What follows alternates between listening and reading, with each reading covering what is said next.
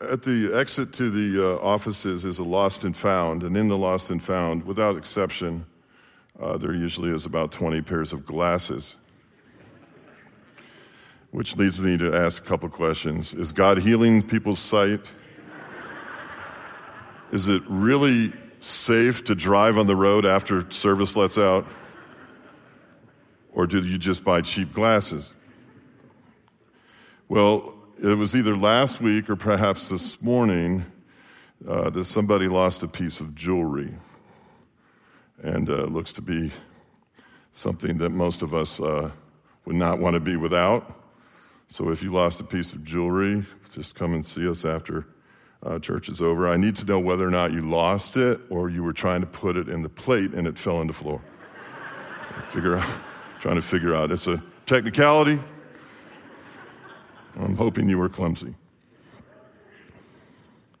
All right, so I got a slide I want to come up here. We're going to look at John chapter 2 here in a moment so you can get there. I got a slide. I think I have a slide ready. And it has to do with how many days you and I typically live. Okay, do we have that slide? Here it is. No, that's not it. That is definitely not it. All right, well, this won't go well. Okay. We're eaten up with zeal, but not really to put the slides together correctly, apparently. All right, so there we go. 79. The life expectancy in the United States of America has just dropped for the second time in 2 years.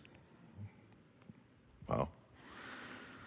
It's now about 79.1 years, which gives you about 28,835 days to live. All right? Let's say you're 40 years old.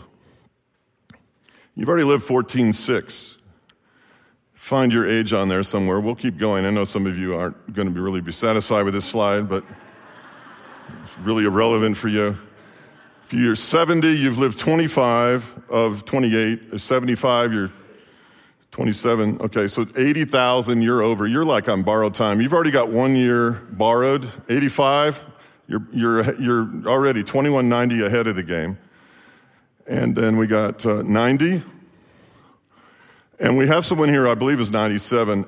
He is 6540 over the allotted 28,000 in the United States of America.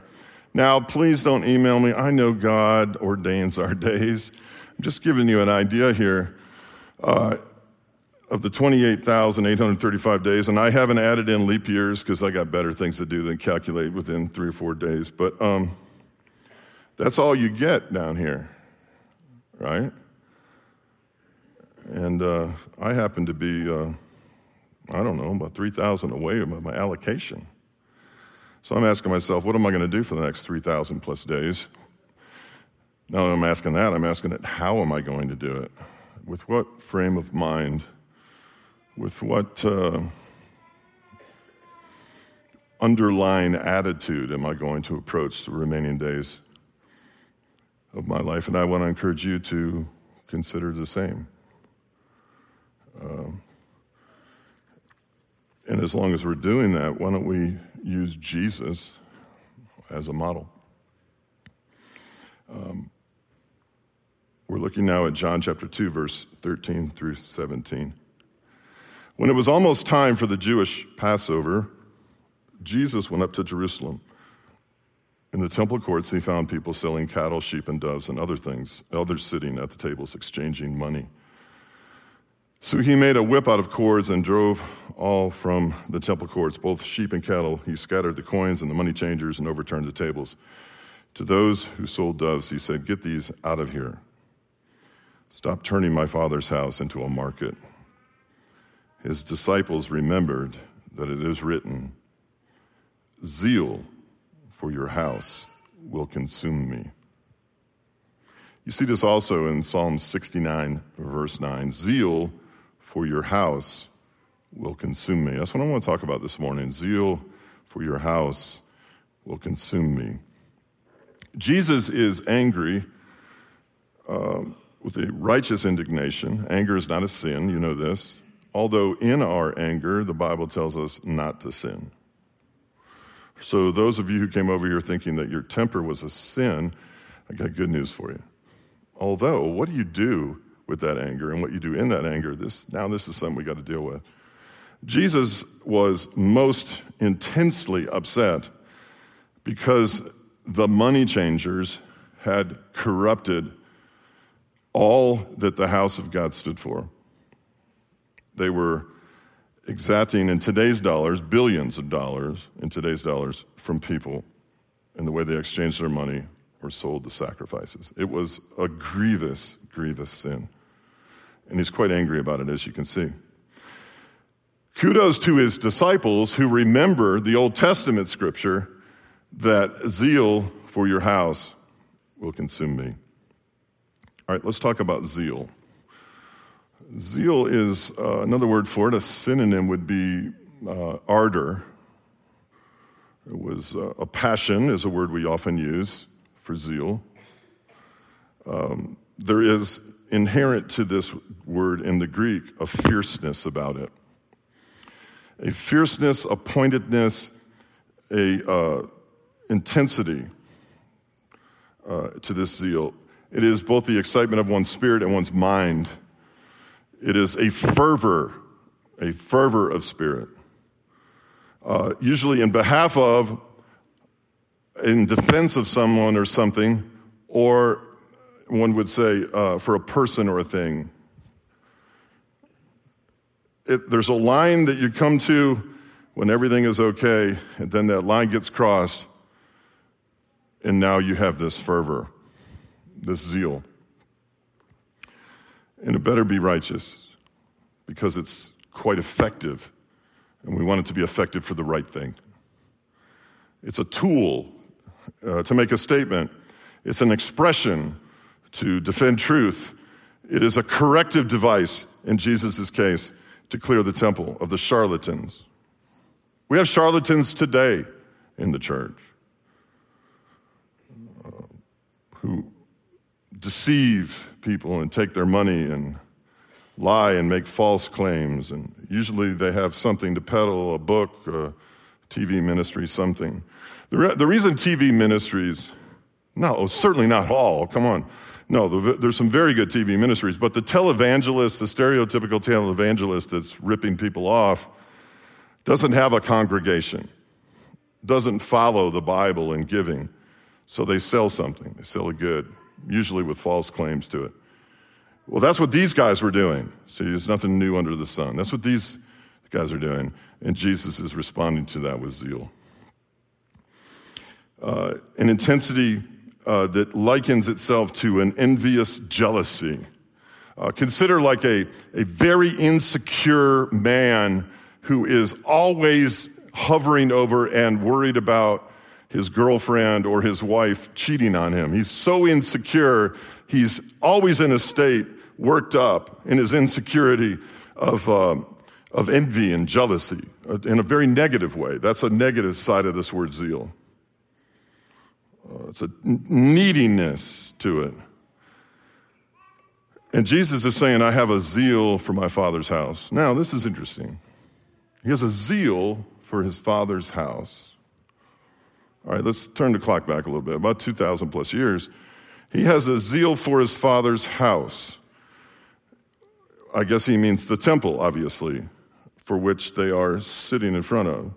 And the temple where people brought sacrifices, the temple where they had the brazen altar that represented the cross, the temple where the laver of cleansing represented the Holy Spirit, the temple where the holy place, where the altar of incense represented the prayers of the people of God, where the table of showbread represented the body of Christ, literally and figuratively, where the lampstand represented the oil of the Spirit, the most holy place where the presence of God was. That's what it was. That's what it was. He had a zeal to protect the integrity of and the atmosphere, immediate presence of God. He had a reverence for the Father's presence in the most holy place. It wasn't the system as much as it was the presence. It wasn't the meaning behind the system, the symbolism behind the system as much as it was the presence. He was aware wherever he went. When he came up to Jerusalem, when he hung around at the southern steps, some of you have been there with me and Angie, and some of you will be there in a month or two. Where he stood, it didn't matter where he was on the planet. Throughout Palestine, he was aware of the manifest presence of God in the most holy place. And don't go messing with the presence. Don't do the money thing, the deceptive con artist thing. Don't do the grifter thing. Don't do the charlatan thing. I'm not going to put up with it. You can do a lot of things out there, but you don't corrupt the presence. You don't do it. And he wouldn't allow it. And this is the first thing about zeal. If we want to have zeal, you got to use your zeal both here and in the world, your passion for Christ, your enthusiasm for Christ, your vigor, your vitality, your fervor for Christ has to be maintained in an appropriate way so that it reverences the presence. And he had just had about enough as he was going to have right here and dealt with that issue. I don't think they had any question whatsoever what he meant when he turned them over. They didn't come back in an hour, I can guarantee you that. He had a passion for his father's house, and in his father's house was the presence for your house. It wasn't the temple or the edifice or the ornate decorations. It wasn't the system. It was the presence. And here you have the presence of God coming up against, and this happens in the church today. I saw a guy on television who was a preacher. I've heard different quotes, $500,000, $750,000. Somebody said $1 million worth of jewelry on under his robes. I told you about him a couple Sundays ago. And he got robbed during the middle of his sermon. Yes. And he's being sued by a 92-year-old widow for bilking her out of her life savings. The best robbers I've seen in a long time. I just want to cheer them on. I just want to maybe show them a different church to go to or something. I don't know. But 1 Timothy 6:10, the love of money is the root of all evil. Follow the money, my friend. Follow the money. For the love of money is the root of all evil, which while some coveted after, they have erred from the faith and pierced themselves through with many sorrows.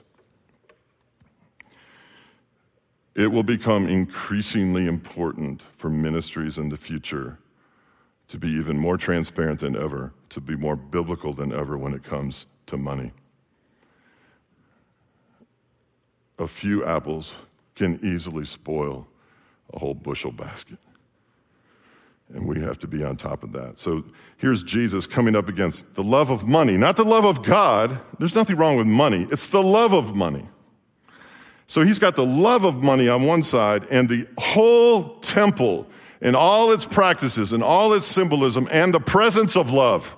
The presence of the Father, the presence of love is there, and they have a love for money more than they do anything else going around. They are so clueless as to what that thing is all about that they're standing in the shadow of, and they totally miss it. Boy, is he zealous about that. He's not only zealous, he's zealous for the house. For the house. He said, zeal for your house will consume me. This is it right here. You got to get this before you leave. Consume. King James says, zeal of thine house hath eaten me up. I love that. You know how you get irritated with somebody? You say, I'm fed up with them. I know you don't say that. I do.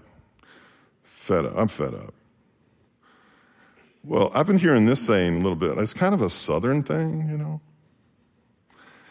Sometimes you'll hear somebody, usually someone been here local on the mountain a little bit. That guy's all ed up. He's all ed up with something. Sorry?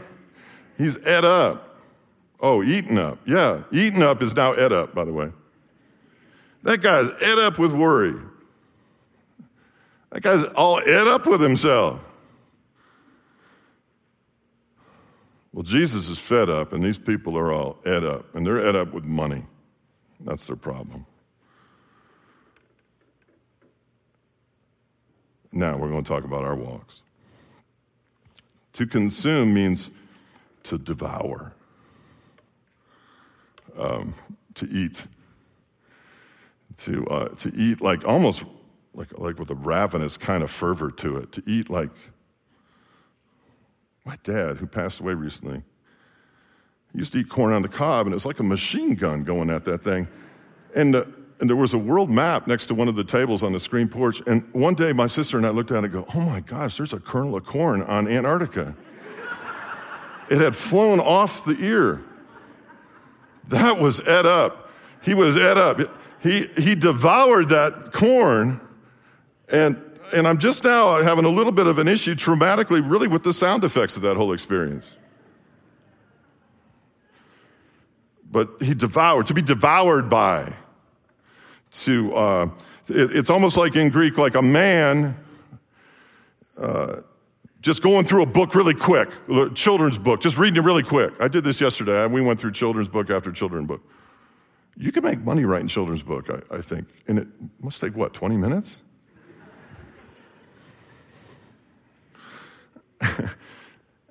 So I'm reading through this book. Okay, well, that's it. I'm done. I had just turned the cover, and all of a sudden I'm on the back, and I'm looking, where's the rest of it? I'm gone. It's gone. I devoured that book. That's consume. That's it. Consume. The zeal of my Father's house consumes me. How else can I share this with you? It's a consumption of one's thoughts. I'm consumed with the thought because of the passion, the vigor, the vitality, and the actual zeal of God. I'm consumed with the thought of God. I'm consumed with the things of God. I'm ed up with Jesus. There you go. I'm not only my thoughts, my feelings. My thoughts are starting to get in line with them. My feelings are starting to line up with them. And they don't always, I might want to add in there for some of you. Hey, I'm getting ed up with this thing. I was ed up with Jesus when I first came to him. Had this radical change. And he was just consuming me. I was consumed by him. I mean, he had eaten everything else in my life. I didn't have a social life anymore. I didn't have any friends like I used to have. I didn't have any vices like I used to have. All of a sudden, I'm ed up. Are you ed up? What are you ed up with? Most of us are ed up with something. Oh, and the greatest enemy of the kingdom of God, Satan? No way. He ain't got nothing. What is it then? Well, it's indifference. What could be more contradictory than love? Indifference. Apathy. This is the Advent. Satan got behind this word, whatever. I heard that for a decade. That just reeks of indifference. Whatever. Well, not whatever. To be consumed with the zeal for God's house is not a whatever. It's an ever. And it gets our emotions, our thoughts, it impacts our relationships, our motivation. It affects our whole being. We're getting ed up with the Spirit of God. There it is. Now, here's the thing. Some of us know what I'm talking about because you've experienced that, and others of you are saying to yourself right now, yeah, I remember that. I remember that. Now that you mention it, and in fact, now that you've gone on about it for 20 straight minutes to make a point, I think I'm starting to get it. I remember that. I remember when I was ed up. And now sometimes the absence of being ed up has caused me a little bit to be fed up. Now we're getting somewhere. The potency of God. Some of you come from a Catholic background. The potentate. The potentate. It comes from the word potent. The potency of God can be diluted. Can you imagine that? The potency of God can be diluted. How? By our choices or lack thereof, our wrong choices, our no choices, our ambivalence. Remember, you got free will and I got free will. We can dilute potency and water it down to almost nothing. We can water it down so much, we can sit in a church with a watered down, no potency and divine presence, and we can change the Bible and have no problem with it whatsoever. That's what we're capable of, human beings. We can choose to change truth if we want, alter it, cut and paste. We can do whatever we want with it. We can downgrade the potency of God. And you know what? When we do that, we're not all that different than the people outside the temple with the money changers. It's not money changing, it's truth changing. It's Bible changing. And it will be the downfall of many, because the love of many will wax cold. The things that we see happening in this cultural moment we never thought would happen 20 years ago. The openness and the confusion about issues in culture we never thought would come to pass have come to pass, and they now roost among us. The things we never thought would happen have happened and are happening. And then read ahead. Hello, that's getting worse. Where are we? Where's our zeal? Where's our fervor? Where's our thoughts and emotions lined up?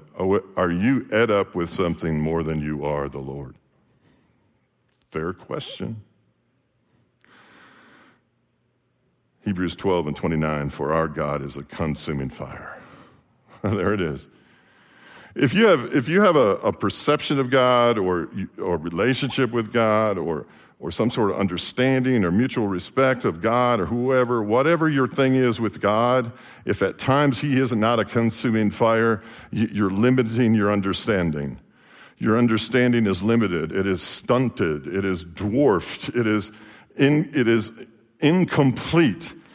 To walk with God through life in this world, eventually through a trial, through something, through a correction, God will be to you a consuming fire. He's the same yesterday, today, and forevermore. He's not going to change. He's a consuming fire. There will be times when he will want to eat up things in your life that are keeping you from him. And he's hungry at times. He's a consuming fire. If our walk is totally void of that, we're not dealing with something, we're not open to something, we're not taught the right way, we're not expecting it. He has permission, not that he needs it, to be a consuming fire. It's his nature. It's not what he does, it's who he is. He wants you to be ed up with him. And it grieves him at times. And sometimes my guess is he gets fed up with it. The two greatest commandments, Matthew 22:36 through 40. If you really want to understand the Bible, there's your bedrock right here. Teacher, which is the greatest commandment in the law? He says. Jesus replied, love the Lord your God with all your heart, with all your soul, with all your mind. This is the first and greatest commandment. And the second is like it. Love your neighbor as yourself.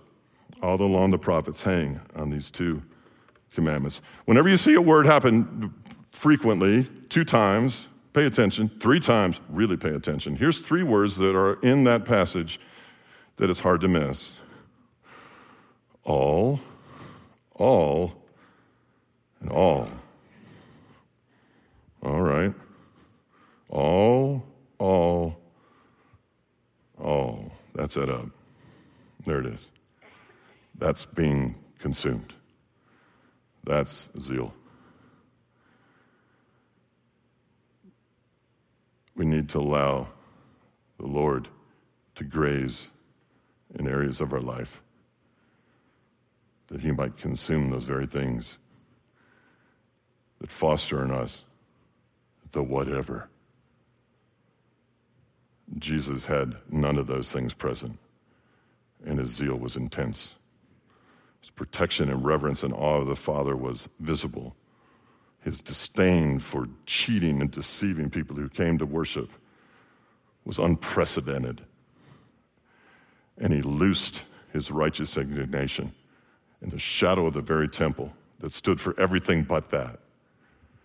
Now what's he going to do in this day and time when we start manipulating the scripture? Where's that going to go? I don't know, but I want to be here. I don't want to be there. I want to be here. I want to be somewhere where I know that's not taking place. I don't want to be mistaken for someone who's involved in that. I don't want any part of that. I want you and I want me to be ed up with God. There's a tale told of a great English actor named Macready. An eminent preacher once said to him, "I wish you would explain to me something." The preacher says, "What's the difference between you and me? You are appearing before crowds night after night with fiction, and the crowds come wherever you go. I am preaching the essential and unchangeable truth, and I'm not getting any crowd at all." Macready's answer was this, and it didn't take him long, really. He said, "This is quite simple." The actor said to the preacher, "I can tell you the difference between us right away. I present my fiction as though it were truth. You present your truth as though it were fiction." No zeal, no conviction, not et up with the revelation that people are perishing for eternity. Passion, vitality, life, vigor, jealousy. Are you living as though you are living out the truth? Are you et up with it? Halford Lukács says, "I was impressed several years ago when I read Eugene Ormandy's who actually is a man who dislocated a shoulder while directing the Philadelphia Orchestra." Sounds like maybe Michael Jackson may have been involved in that or something. I don't know. Michael Jackson. "I do not know what they are playing, but he was giving all of himself to it, and I have asked myself sadly, did I ever dislocate anything, even a necktie? Have you ever so passionately stood for and so boldly proclaimed or defended the honor of Christ in appropriate ways? Those who are et up will eventually dislocate something. I tell you what I would like to dislocate: my fear of man. When he was the pastor for the Methodist Church in Scarborough, William Sangster had an eccentric member who tried to be a zealous Christian. Unfortunately, the man was mentally deficient and usually did the wrong thing. While working as a barber, the man lathered up a customer for a shave, came at him with the poised razor, and asked, "Are you prepared to meet your God?" The frightened man fled with lather on his face. I think there's a point to be made here. Sometimes you have to holster your passion. Especially in this crazy day and age, passion will look differently for all of us. It'll sound different. The tone will be different. The volume will be different. But nonetheless, it's passion and it's zeal. There's enough passion out there on various issues of all kinds of things. But the Christian who understands that faith and wisdom travel the same road together, and we are called to be wise like a serpent and gentle like a dove, will move through each and every day, not bored, but sensitive to how best to wield the truth in ways that others will see it for what it is. There are people out there in the name of Christ today defending the cross and defending their ideologies and doing more against the cause of Christ than anything they ever thought possible. They're making a joke of the faith. We're not those people. There is a responsibility to being et up with the Spirit. There is a responsibility to have a vigor and a passion and a fervor for Christ. There is a responsibility on how to use that so that we build the kingdom. We don't disgrace it. And this is something that comes through prayer. It comes through teaching. It comes through trial. It comes through asking. It comes through mentoring. There's a way that we impact this world, and it's not always the same in the same gear at the same speed. Sometimes there's a tenderness and a kindness that leads people to repentance, just like the Lord has. Other times there's a boldness and a quickening and a correction and even a rebuke at times. The question is, two of them actually, how do we express our vigor? And two, More importantly, before we do, how have we established the respect to be heard when we speak? There it is. Have we established the respect as a child of God to speak? And when we do speak to an issue, we'll be heard more often than not, even if we're inappropriate. But as long as we're speaking, let's not be. Sometimes you can catch a whole lot more bees with honey. It's a challenging world we live in. People are easily offended. People are offended before you say anything.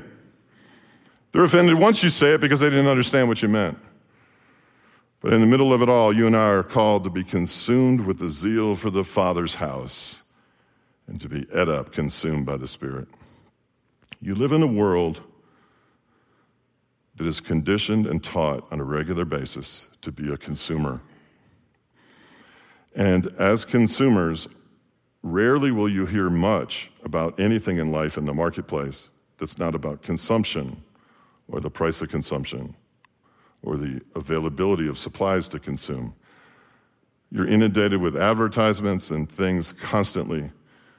For almost thousands of those days, you've heard advertisements and pleas to prompt you to come, to spend, to do, to buy, to consume, to eat, to gorge yourself. And the trouble we have, the difficulty we have as Christians in 2022 in this culture, we're not called to be consumers. We're called to be consumed. And the quicker a believer latches onto that reality, the more influential that believer will be in the world. Our God is a consuming fire. Now, passion has its place. Zeal has its place. If you haven't figured it out, if you've been around here a few times, I seem to be a big advocate of passion, if you picked up on that. There's another kind of passion, though. And what is that, you say? Well, if I had to put a pin on a timeline, it would be in the Garden of Gethsemane. Many of you have sat and prayed. We've prayed together there and worshiped together. There was a moment there in that garden where passion became the passion of Christ. The passion of Christ exists so that you and I can be passionate about him today in a totally different way. His passion was pain-ridden. So pain-ridden, before he was ever physically touched, he began to bleed. At the very thought of becoming one with your sin and mine. It was so intense. He was so ed up with the reality of becoming one with our sin and the sin of every other person who ever lived. He was so ed up with it. He was so consumed by it. He began to leak. What did he leak? Perspiration? No. Blood. Why? Because the only remedy for sin, the only deliverance, the only salvation comes by way of blood. The very thought of it caused him to bleed. Oh my goodness, that's just unbelievable. The very thought of sin. Not only being on the front porch of the temple, but within him, the very thought of it.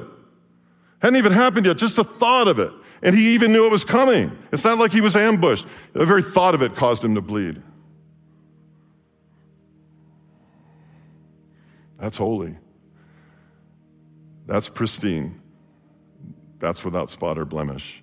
That's the way someone who lives a holy life reacts to sin.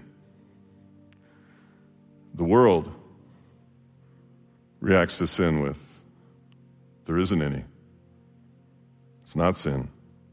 There's no absolutes or whatever. I cannot pastor a church who doesn't at least remind people from time to time that sin is not attractive. We can't be ambivalent towards it, because as soon as we do, we become ambivalent to its remedy. Get in touch with the consumption of the Spirit of God, who wants so badly to convict you and I of our sin in a loving way, that we, my friend, might be ed up with the Spirit and not with sin. So he starts to bleed at Gethsemane, and they take it on from there. And they beat him, and they torture him. And the passion, his passion we don't experience, is his and his alone. And he takes it to the cross. The passion inflicted and the pain inflicted upon that body is what we partake of today, in remembrance of him. The broken, shred, pierced, afflicted, spit upon, bruised, striped body of Jesus Christ. By his stripes, we are healed. And only by the Spirit may you dip that bread in that cup, and only by the Spirit may you become that much more aware of the depravity of sin and the grace of God in the same sentence. There it is. The communicants would come forward. We're going to come to the Lord's table this morning. Reverently, quietly, soberly, as individuals pondering the grandeur of the love and the grace of God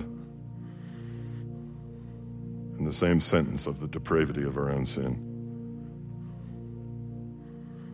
I don't know what's weighing on you,